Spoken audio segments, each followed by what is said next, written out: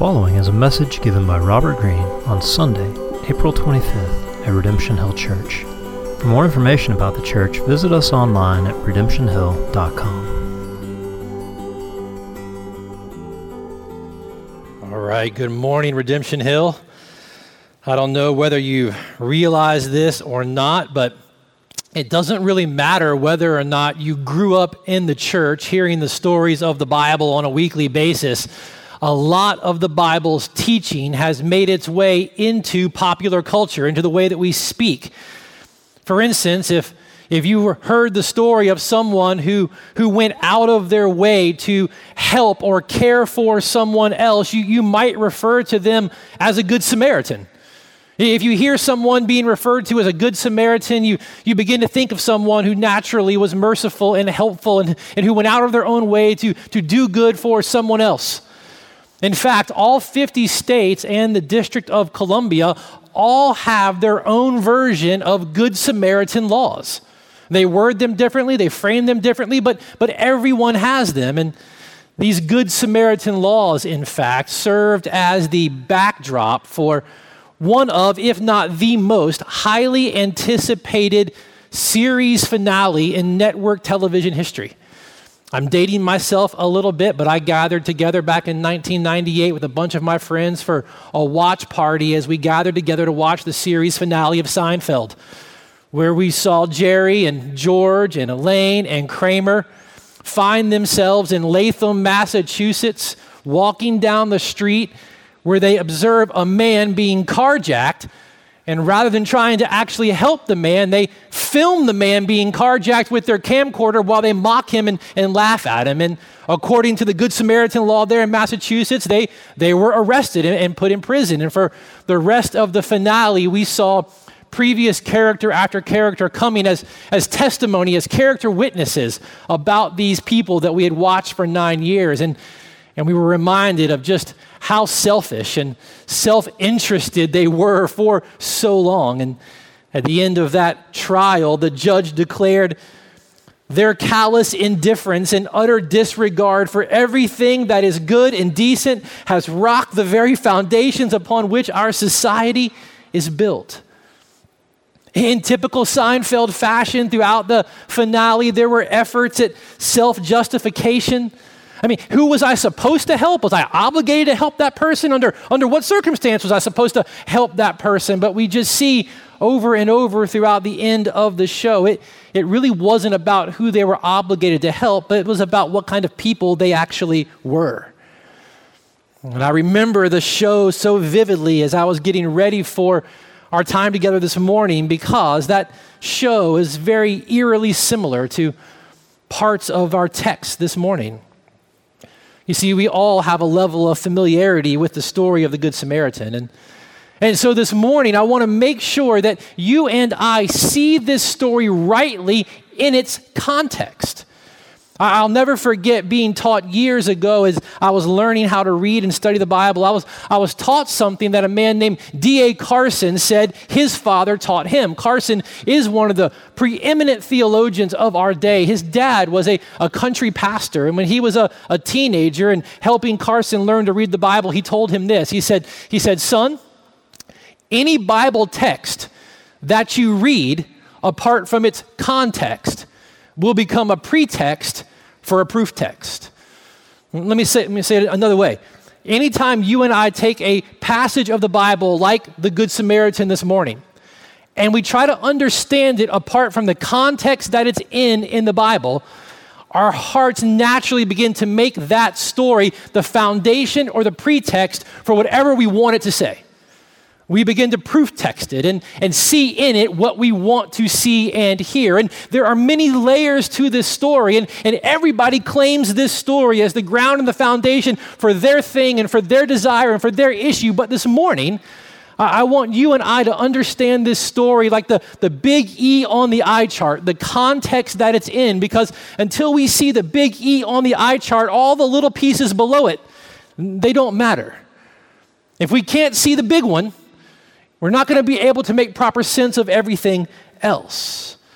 And so this morning, we're just going to journey through this story. Take a journey through this story like my family did down the Blue Ridge Parkway for part of this summer. And we're going to pull off to the side and take a look at the views that were there. We're going to get back on and try to understand this thing. So if you've got your Bibles open to Luke chapter 10, let's begin in verse 25 where the scene is set for us. Verse 25 says, "Behold, a lawyer stood up to put him," Jesus, "to the test, saying, 'Teacher, what shall I do to inherit eternal life?'" Now you've got to see it in your mind. Jesus, the teacher, the rabbi, in that day he would have been seated, and those that were listening to him, his students, more than likely were seated around him. That was the posture of how this teaching was done. But when someone wanted to ask a question about what was being taught, they didn't raise their hands like we do in school today. They would stand up out of a show of respect for their teacher. So Jesus has got people around him. He is teaching. He's most likely seated. They're most likely sitting around him. And a man stands up to ask Jesus a question. He was a lawyer, Luke says. And when you read that, you can't think lawyer like today, not criminal lawyer, contract lawyer, bankruptcy lawyer, prosecutor, defender, not that kind of lawyer per se. He was a lawyer theologian. You see, under the power of Rome, when Rome would occupy a particular territory, they would often allow a pretty good amount of local autonomy to the people that they were occupying. God's people were governed by God's law. Their order, their society, their culture was ordered by and ordered around God's law. This man was a theologian with a particular knowledge of the law. But because the law of God is what the society was ordered around, he was kind of like a lawyer theologian. And when you think about the law, that which ordered the life of God's people, you've got to understand that when God's people would think of the law and talk about the law, they would think of something that was beautiful and orderly and wise and good and safe. It was for them. Think about how David speaks of the law in Psalm 119 or Psalm 19, how beautiful the law is to him, how it's his meditation day and night, how sweet the law of God is to his mouth, like honey from a honeycomb. The law of God shaped the moral life of God's people, and that shape, those edges, those contours, came from God himself and were a reflection of God himself. And where God's law did not order life, there was lawlessness.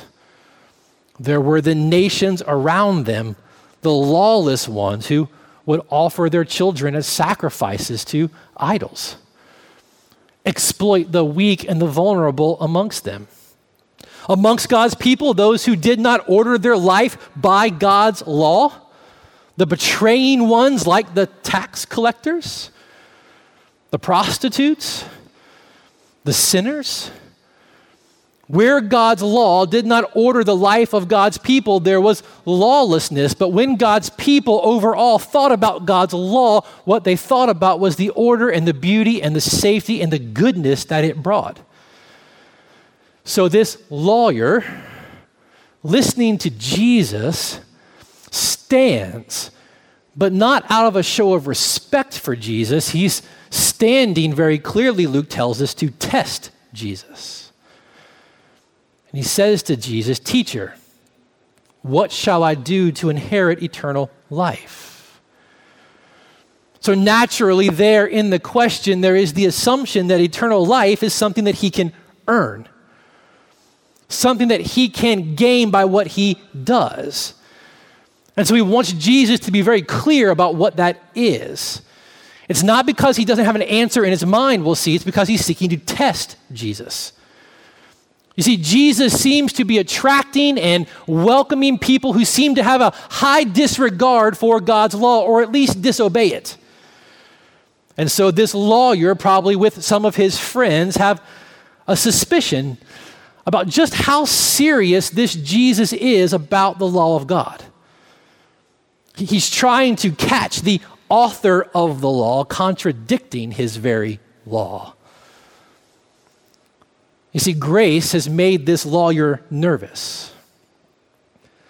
which is a funny thing because someone who's so intimately familiar and have mastered in his mind and seemingly in his life the law of God that orders his life and orders his heart has somehow missed that the grace of God and the law of God have been intertwined throughout the Old Testament.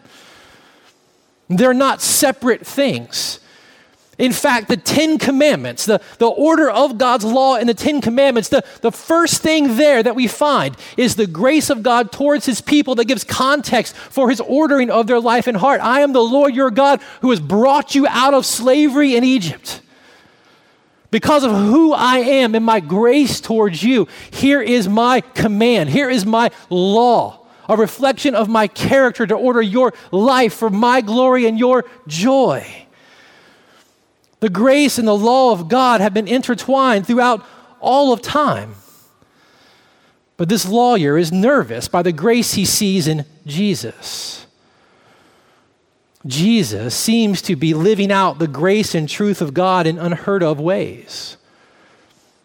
It's something John will remind us in the very beginning of his gospel, John chapter 1, verse 17, where he says, the law, it came through Moses, but grace and truth have come through Jesus. Grace has always disturbed the self-righteous pride in our hearts, just as the grace of God personified in Jesus relentlessly disturbs the self-righteous and the proud that find themselves around him. And so here's the context being set. This lawyer seeking to test Jesus asks him a question that is vertical in dimension. It's about eternal life. It's about a relationship with God. It's about right standing with God. It's vertical in dimension. And Jesus answers him in verse 26. He answers him with his own question. Jesus said to him, well, what is written in the law? How do you read it? Jesus answers the first question with a question. And he begins to change the focus immediately. Seeking to test him, the lawyer wants to know, is Jesus correct about his view of the law? And in Jesus' response, the focus shifts to, well, what do you believe? How do you read it? That was an old rabbinic way of saying, tell me how you read this in the text and support it with the Bible. Tell me what you think, but show me where you get it. And that's what the lawyer does. Look at verse 27. And he answered, you shall love the Lord your God with all of your heart, with all of your soul, with all of your strength, and with all of your mind, and your neighbor as yourself. He quotes the Bible. He quotes Deuteronomy chapter 6, verses 4 through 5, the great Shema. God's people would say it twice a day, once in the morning and once in the evening. He also puts it together with Leviticus 19, verse 18. This had become the general understanding of the summary of God's law. Love the Lord your God with 100% of who you are, 100% of the time. And love your neighbor with the 100% of the energy and the veracity and the joy with which you love yourself. In fact, you could take the 10 Commandments and see that the 10 Commandments, you could split them up. The first 4 are all about loving the Lord your God with all that you are. The last 6 are all about loving your neighbor as yourself. This had become the summary of the law. And so Jesus responds in verse 28. He says to this lawyer, you've answered correctly. Do this. I mean, that is a massive do coming from Jesus. You're right. Do that, and you'll live. In responding to the lawyer, Jesus actually summarizes Leviticus chapter 18, verse 5. Where the Lord says, you shall therefore keep my statutes and my rules. If a person does them, he shall live by them. I am the Lord. See, Jesus is responding to this lawyer saying, sure, go ahead. Go ahead and do it. Love God with 100% of yourself, 100% of the time. Love your neighbor with all the power and all the mercy, all the eagerness and all the speed with which you give, and love yourself 100% of the time. If you want to earn eternal life, go ahead, just do that. But you knew that already, didn't you? See, the lawyer didn't expect Jesus to answer the way that he did. So when Jesus answers him the way that he does, the lawyer is exposed. all of a sudden everyone can see there wasn't a sincerity behind the question because he already had the answer to the question. He was seeking some other motive. His motive has been exposed. Jesus has agreed with him. And in agreeing with him, not only is his motive behind the question exposed, but his inability to keep the very law he says he must keep in order to have eternal life is exposed. And slowly, the very premise on which his life has been built is starting to get taken out at the knees. So what's he going to do? Will he weep over his inability to keep the very law he says he has to keep in order to do what he has to do to inherit eternal life? Will he weep over his sin and his inability? Or will he do what so many of us do, nearly all of us do, nearly every time we find ourselves exposed and guilty like this? Will he scramble and try to find a way to save face? Will he try to find a way to save face? Well, Luke tells us in verse 29, the lawyer, desiring to justify himself, said to Jesus a second question. Who is my neighbor? First, he sought to test Jesus and trap Jesus, but now he's found himself being trapped by Jesus, which is always a good thing. It's always a good thing for Jesus to trap you, but being trapped by Jesus, he's now trying to justify himself. And as we've seen just over the last few weeks, self-justification is a huge theme in Luke's gospel. We've been dripping it little bit by little bit in the stories that we've been looking at. But we can see in the way he's responding, this lawyer is not hungry for the truth. He's feeling convicted. He may even feel a little bit guilty. And so he does what we all instinctively do when we feel that way. He tries to justify himself. You see, his pride has convinced him that the problem in front of him is not his unwillingness to repent for his failure to keep the law. The problem in front of him was the ambiguity around what the word neighbor actually means. And so in asking this question, he's trying to save face. Life's pretty complicated, Jesus. There's a lot of people out here. Who is it exactly that I have to love? Well, who qualifies as a neighbor here? Better yet, you could ask it this way. Who do I not have to love 100% of the time, with 100% of the energy and the mercy that I love myself with? You certainly can't mean the Romans, those Gentiles who are occupying our land. I mean, even amongst our own people, certainly you can't mean the tax collectors. They have betrayed us. They exploit us under the power of Rome. You can't mean them.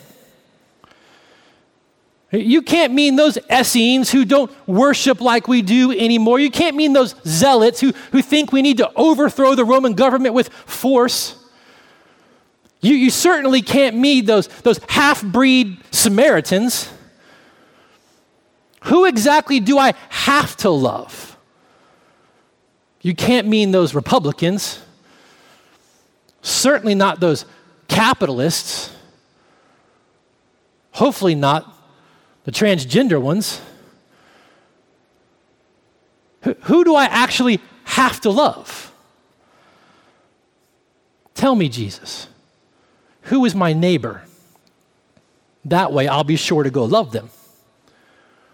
What's the bar for my love by which I have to leap over in order to inherit eternal life?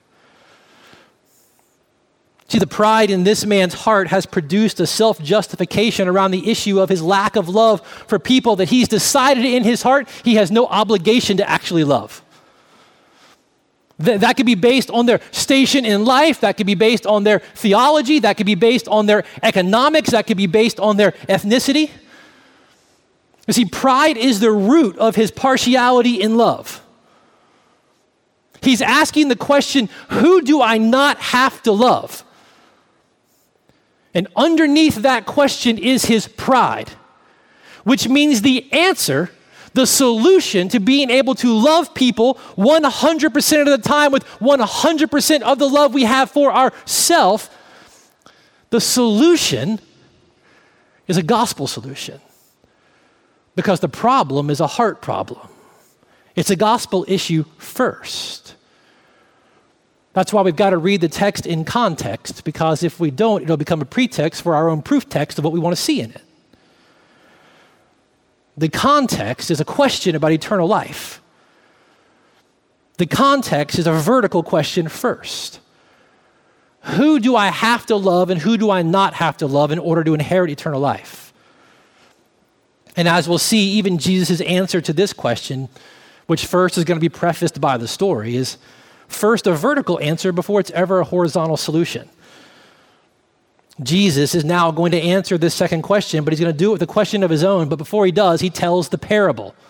We're just getting to the parable.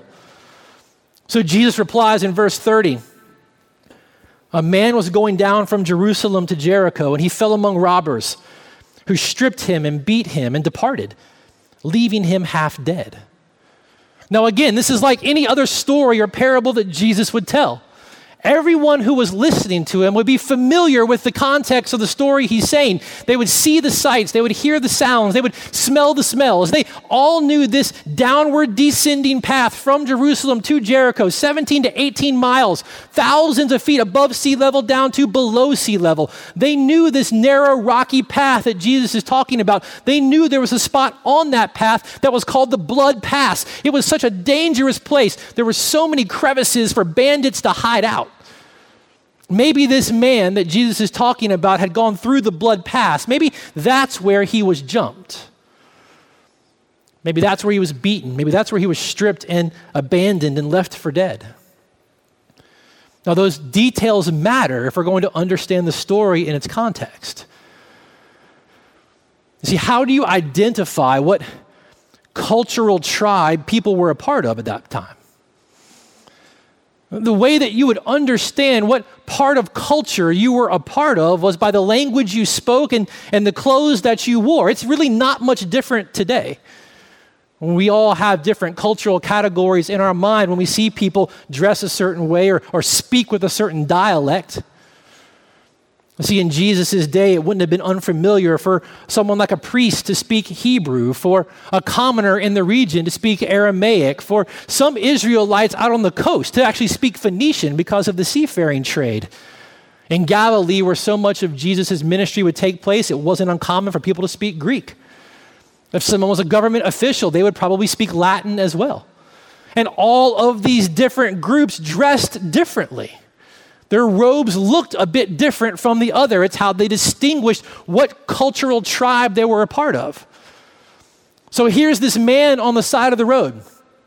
He's half dead, so he's not sitting up talking to anybody, so you can't hear his dialect, you can't hear his accent, you can't hear his language, you can't immediately tell what culture, what tribe he's part of, and he's laying there naked. They took his clothes because in those days there were two things you spent your money on, food and clothing. Those were the two most basic necessities. So clothing was an investment. So they would take the clothing because it was an investment of resource. But he's laying there naked, so you can't see what his robes look like. You can't see what his clothes look like. So you've got no idea based on how he speaks and what he says and what he wears, what cultural group he's a part of. And so Jesus goes on with the story because they can all see it. All of that right there is in their mind when they hear Jesus begin this story. And so in verse 31, Jesus says, now by chance, and that's Jesus being funny, because listening to him with that lawyer were fellow Israelites who understood the sovereignty of God. God doesn't operate by chance. Jesus is being ironic here. Jesus is a funny dude. Now by chance, Jesus says, a priest was going down that road, and when he saw this man, he passed by on the other side. And so likewise a Levite. When he came to the place and saw the man, he passed by on the other side. So two religious leaders come by this man, see this man, and pass by on the other side of the road.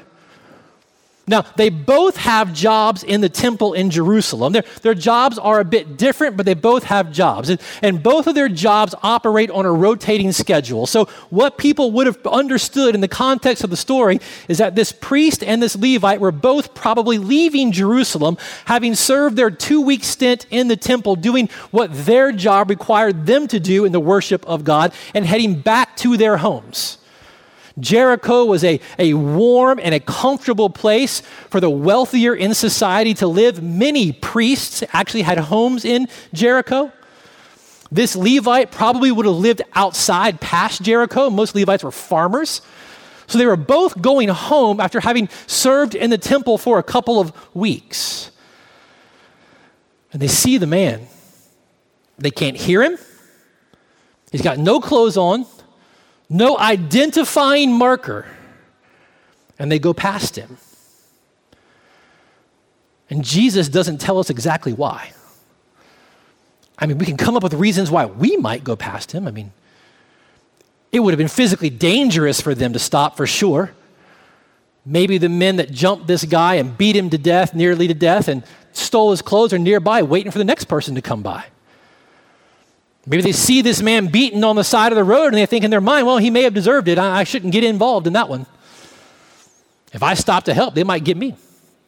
I mean, they've been gone for 2 weeks. If they've been in the temple doing their service, they've been gone for 2 weeks. Now they're headed home. To deal with this man on the side of the road would delay the plans that they've got in their mind. Their families are probably expecting them home on this day. There's no cell phone. They can't text. They can't let their family know, hey, I'm going to be a little bit late. They've got their own agendas. Not just their own danger, but their own delays. And then not just that, they risk defilement. You know, if you came within 6 feet of a dead person, you risked becoming defiled by that person.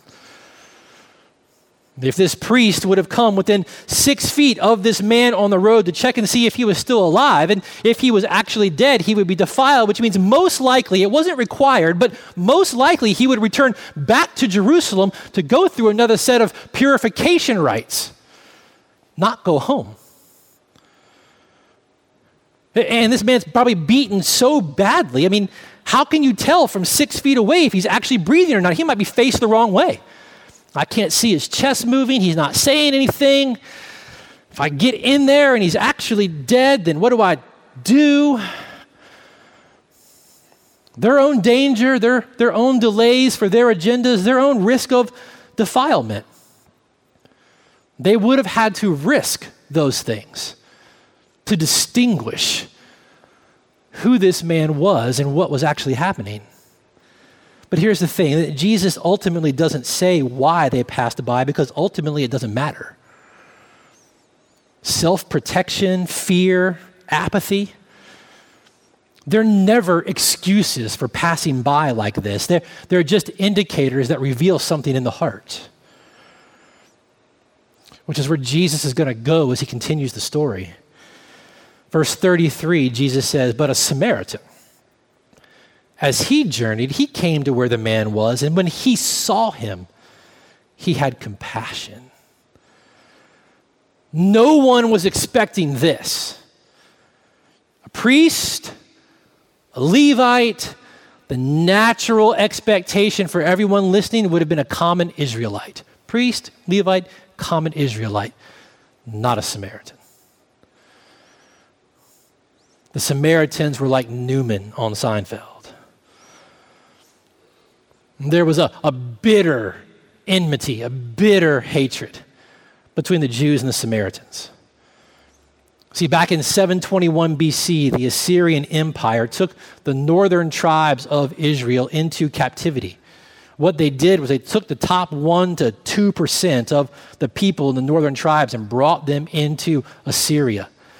And then the Assyrian Empire moved into that region in Israel, and the people began to intermarry. They stayed. And over the course of time, the culture changed, the people changed, the religion changed. So at this point in the story, the Samaritans, they're a blended people who descended from the Israelites, but who intermarried with those of the Assyrian Empire, and generations have gone on. They had begun to reject the teaching, the full teaching of the Old Testament, They only recognized the Torah, the first 5 books of the Bible. They refused to recognize David's Davidic kingship and the temple in Israel and the requirements to go into the temple in Jerusalem. They built their own temple in Samaria because it was in the region of Samaria where God's people first covenanted with God, so they built their own temple there. But in the period of time between the Old Testament and the New Testament, a group of Jewish soldiers went and destroyed that Samaritan temple in Samaria. There was just massive enmity between these people. It could have been anybody, but not a Samaritan. Everyone listening to the story would have dropped their jaws at this point.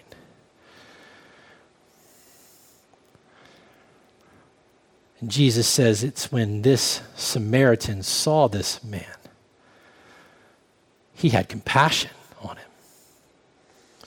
When he saw him, he didn't see a problem that he had to avoid. He saw a person. And when he saw him, he had compassion on him. The compassion that we've been looking at week after week as we've seen how Jesus sees people. And the most common emotion associated with Jesus is this compassion. He had no cultural or legal obligation to help this man. But he saw him and he had compassion. And he acted. Listen to what happens. Verse 34. He went to him and he bound up his wounds, pouring on the man oil and wine. That's old school first aid. Then he set him on his own animal and brought him to an inn, and he took care of him. And the next day he took out 2 denarii and gave them to the innkeeper, saying, "Take care of him, and whatever more you end up spending, I will repay you when I come back." And you've got to just close your eyes if you have to. You've got to take this story in. You've got to feel the scandal of this story if you're going to understand it in its context. This Samaritan may be on his way home from business dealings in Jerusalem, maybe on his way to a business meeting somewhere else. He risks his own physical well-being, his own danger to help this man. He risks his own delay to his own schedule. He spends his own oil, his own wine. He gives up his own ride. And he walks into a Jewish town in Jericho, this Samaritan, with a half-dead, beaten, naked Jewish man on his donkey. You want to get real personal with this? You really want to feel this? Well, imagine someone who looks like me. You can all see me because we're filming it. Light skin, blue eyes, light hair, big beard, often wearing a cap with a Tennessee flag on it because it's where I'm from. Imagine someone like me in a big pickup truck with a white robe rolled up in the front seat, pulling into Providence Park or Essex Village or Creighton Court on a busy Saturday afternoon, with a beaten within an inch of his life, naked black man in the bed of my pickup truck.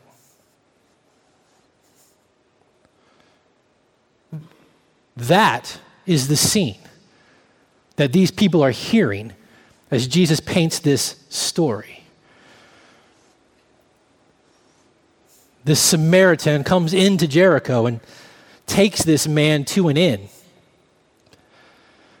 He pays for this man to stay in that inn, not just for that night, but for as long as it will take for his wounds to heal, leaving the equivalent of about $300, about 2 weeks worth of money with the innkeeper.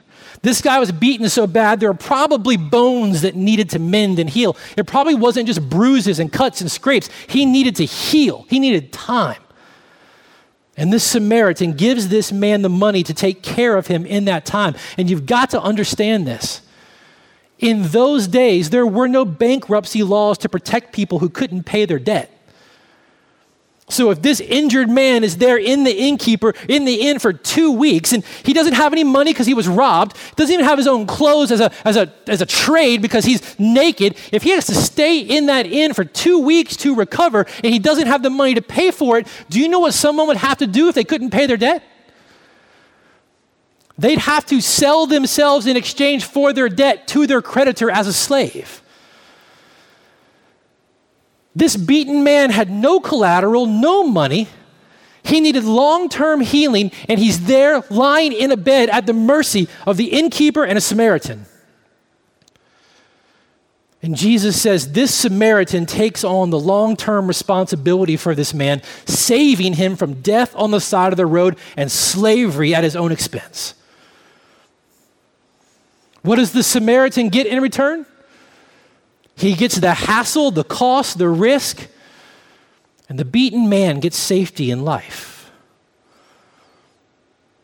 The Samaritan substituted his time and his money and his personal well-being for someone else's flourishing, whether he felt like that person deserved what they had received or not. Read the story in its context. Go in piece by piece. This Samaritan literally reverses the actions of the robbery. The thieves steal from this man, they beat him, they leave him to die, and they abandon him not to return. This Samaritan sees him, cares for him, pays for him, promises to return and not abandon him. He helped him, and his help turned into a redeeming work, rescuing him not just from certain death, but from slavery. See, Jesus is teaching this lawyer the law in all of its fullness. Leviticus chapter 19, verse 34 says, "You shall treat the stranger who sojourns with you as the native among you, and you shall love him as yourself, for you too were strangers in the land of Egypt. I, the Lord your God, rescued you." Grace-driven love. Belonging. Stranger by the grace of God becoming neighbor. So Jesus, after he tells the story, he finally gets around to answering the man's question, and he does it with his own question again. Verse 36, "Which of these three do you think proved to be a neighbor to the man who fell among the robbers?" And the lawyer looked at Jesus, and he couldn't even bring himself to get the word out of his mouth. So much self-righteousness and pride. Could not even get the word Samaritan out of his mouth. And so he says, "The one who showed him mercy." But what you've got to see, the context that keeps this story from becoming the pretext for your favorite proof text, is that Jesus just turned the entire focus of the conversation inside out. The self-justification that moved this lawyer to ask Jesus, "Who do I have to love?" So that all along, you and I are listening to the story, and obviously the neighbor in the story is the beaten man. This is who you have to love. Did you hear that in asking him this follow-up question, Jesus flipped the script entirely? Jesus asked this man, "What kind of neighbor are you?" This second question isn't about the beaten man at all. Jesus says, look at the ones who saw him, who proved to be a neighbor. Here we're going to talk about neighbor. Look at the ones who saw him, who proved to be the neighbor. The Samaritan proved to be the neighbor, and the lawyer even agreed. And in flipping the script like this, Jesus is going right after his heart. The question is, what kind of neighbor are you? Not what's the minimal bar of love that I have to achieve to get in. You see, the lawyer can quote the law all day long. He can quote the text all day, but he's not yet been captured by grace. Jesus tells this story to flip the script and to get down to his heart and to take it from who do I have to love to what kind of neighbor am I? How can I become the kind of person whose compassion pays no heed to someone's status? You realize the question about what kind of man is dying in the story is not even there anymore. The whole focus is on what kind of people are passing by. Who proved to be the neighbor? What kind of person are you? The priest, the Levite, the religious leaders, this lawyer standing in front of Jesus. They quote the Shema twice a day, once in the morning, once in the evening. The priest and the Levite in the story, they had already quoted the Shema that morning. Love the Lord your God with all your heart, soul, mind, and strength. And bookended between those confessions, they show the emptiness and the shallowness of their faith as they see this man and pass him by. It's not producing the fruit of love. So Jesus looks at this lawyer and he says, you go and do likewise. And so the story, right, it's all about, hey, you, go be like the Good Samaritan, right? Well, if you read the text outside of its context, and the natural pretext for the proof text is right there. This is how we use the Bible on each other and on our kids. These truths are there, but they are crushing to the soul if they're just moral instruction without the fullness of truth and grace. Friends, the big E on the eye chart with this text is that it's first and foremost a gospel story, not a morality story. Remember, the story is ultimately told in the larger context of a response to a question about eternal life, a vertical question. What do I have to do to inherit eternal life? When Jesus says, go and do likewise, it's not a command now for you to go and be nice like this person in the story. It's an answer to the first question that reveals to the heart, no longer in the mind, but now it's in the heart, reveals to the heart just how far from being this man we are. It's just like the earlier answer when Jesus said, oh, you answered it correctly, just go do that. This go and do likewise is in the same vein. If you want to inherit it, if you want to do what's necessary, then just go do that. But the context saves us from a proof text. And it shows us the only hope we have of actually becoming people who love like Jesus. It's right here. It's here in the story. We see the fullness of the gospel, and we can begin to reclaim this parable for what Jesus meant it to be, a story about who we are and who he is, a gospel story, not a morality lesson. You see, the focus that Jesus was trying to shift here at the end of this interaction is not for the lawyer or for you and I to focus as we read the story on how much we're like the priest and how much we're like the Levite and how much harder we have to work to be like the Good Samaritan. Jesus was showing in this story that you and I can never meet the perfect requirement of the law. Even those who have dedicated themselves and whose professional job it is, they can't do it. The focus that Jesus is shifting here is for you and I to see, just as he wants this lawyer to see, that we're actually the beaten man left for dead on the side of the road. Jesus, in his last question to the lawyer, he moved him and he moves us out of the position of the religious leaders and into the position of the man on the side of the road in desperate need of rescue. Rescue by one who owed us nothing, whom we were antagonistic to, and who takes upon himself the entire cost of our redemption and healing.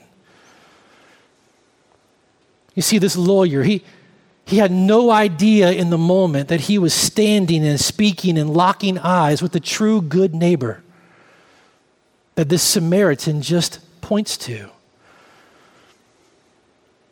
That's why Paul would say God demonstrates his love for us in this: while we were dead in sin and trespasses, Christ Jesus died for us on the cross. We were left for dead in our sin, but Jesus saw us. He had compassion on us, and he acted for his glory and our good, and he healed us. And he paid our debts by his grace. And he gives us what we did. He gives us what we didn't deserve. What he didn't owe us. And what we could never earn. He took the wages of our sin upon himself on the cross. And he loved us not because of what we were like. It's not because we were so great. It's not because we were part of a particular group. He loved us not because of what we were like, but because of what he's like. He's the one who rescues us from eternal death and pays the price for our sin in full, saving us from slavery to sin and death at the total cost to himself. You see, it's only as you and I see Jesus clearly here, our great rescuer, our good Samaritan, and experience for ourselves his radical grace, that you and I could have ever in this life have any true hope of reflecting this grace to others. That's the only way. This isn't a morality story about trying hard to be like this person. Until you have experienced the radical neighboring grace of Jesus, you and I have no hope of this. The law, it can't produce this kind of compassion in you to love other people like this. It only comes as you and I continue to experience God's compassion and grace for us. As you enjoy again the fact that you were seen by Jesus. And you continue to experience his compassion for you. The law is never meant to produce this kind of compassion. Jesus' command to go and do likewise, it directs our hearts to a dependency on him. The picture of compassion and the picture of love and mercy that Jesus paints in this story is a crushing example apart from his grace towards us and his Spirit alive within us.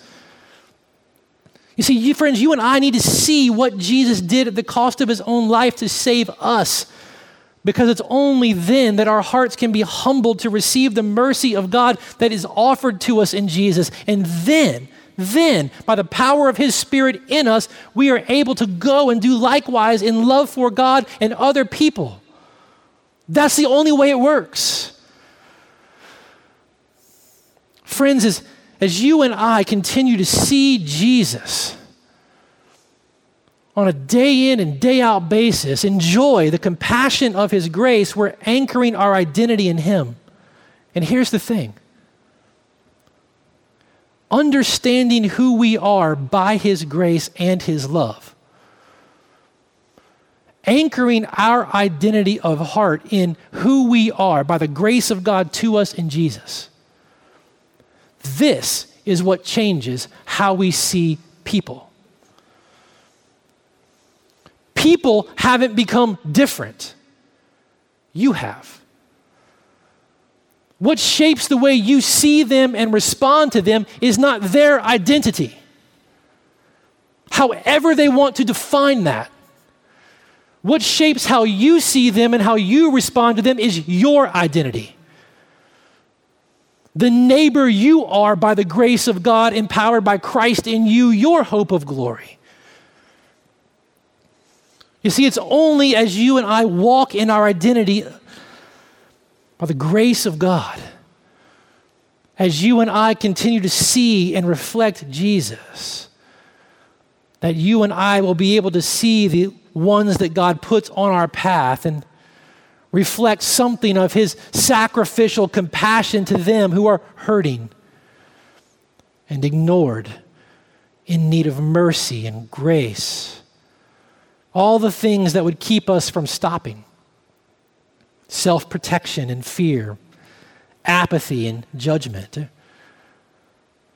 All of those things are overcome in the heart by the neighboring grace of God and the power of his Spirit alive in us.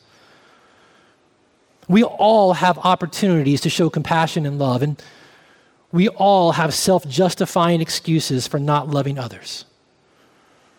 Whether or not somewhere in your mind you see someone and your heart begins to say, well, they just brought this on themselves. Well, let me remind you, did Jesus not love you when you were the one who brought your own misery on yourself? Should you not now love others the same way by which you have been loved by him? It's only as the neighboring grace of Jesus experienced in your heart becomes alive and real as you see him that you and I are able to reflect something of the same thing to a world around us. It's only as we enjoy the neighboring grace of God ourselves that the self-justifying excuses for not loving others can finally be put to death. Friends, consider just for a moment, if you're willing to be honest with yourself, what keeps you from loving others with the compassion of Christ? Name those things so that you might turn from those things as you turn again to see Jesus, your true good neighbor, neighboring you. As we do that, you and I, as his people, travel down the path, not from Jerusalem to Jericho, but the path of the good works that God prepared beforehand for you and I to walk in.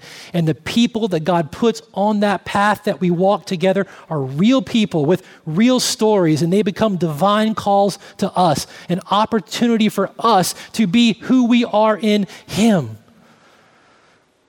Friends, let's not miss our opportunity to reflect the neighboring grace of God that has so captured our hearts. Let's not miss our opportunities to reflect his grace and compassion to those that he puts in our path.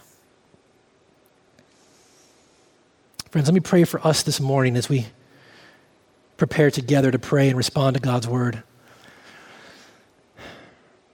Father, we pray this morning that you would do the work that only you could do by your Holy Spirit, and you would give us the experience of grace that Jesus spoke about in this parable, the experience of grace that this lawyer needed to have. Lord, this morning in some situations, you need to give us a deeper experience of the grace we have already tasted, and in other cases, you need to give us an experience of a grace we've not yet had. And we pray this morning that you would do that very work by your Spirit so we can truly walk in the steps of the one who came not to be served, but to serve and give his life as a ransom for many. It's in his name that I pray these things and ask these things for his glory and for our joy. Amen. I love you guys, and I pray that you enjoy the richness of God's neighboring compassion and grace to you, and that God would do by his Spirit the work that only he can do, and would enable us as his people to reflect something of his grace and compassion to the world around us. We'll see you next week. You've been listening to a message by Robert Greene given at Redemption Hill Church in Richmond, Virginia. For more information on the church and to hear other messages, visit us online at redemptionhill.com.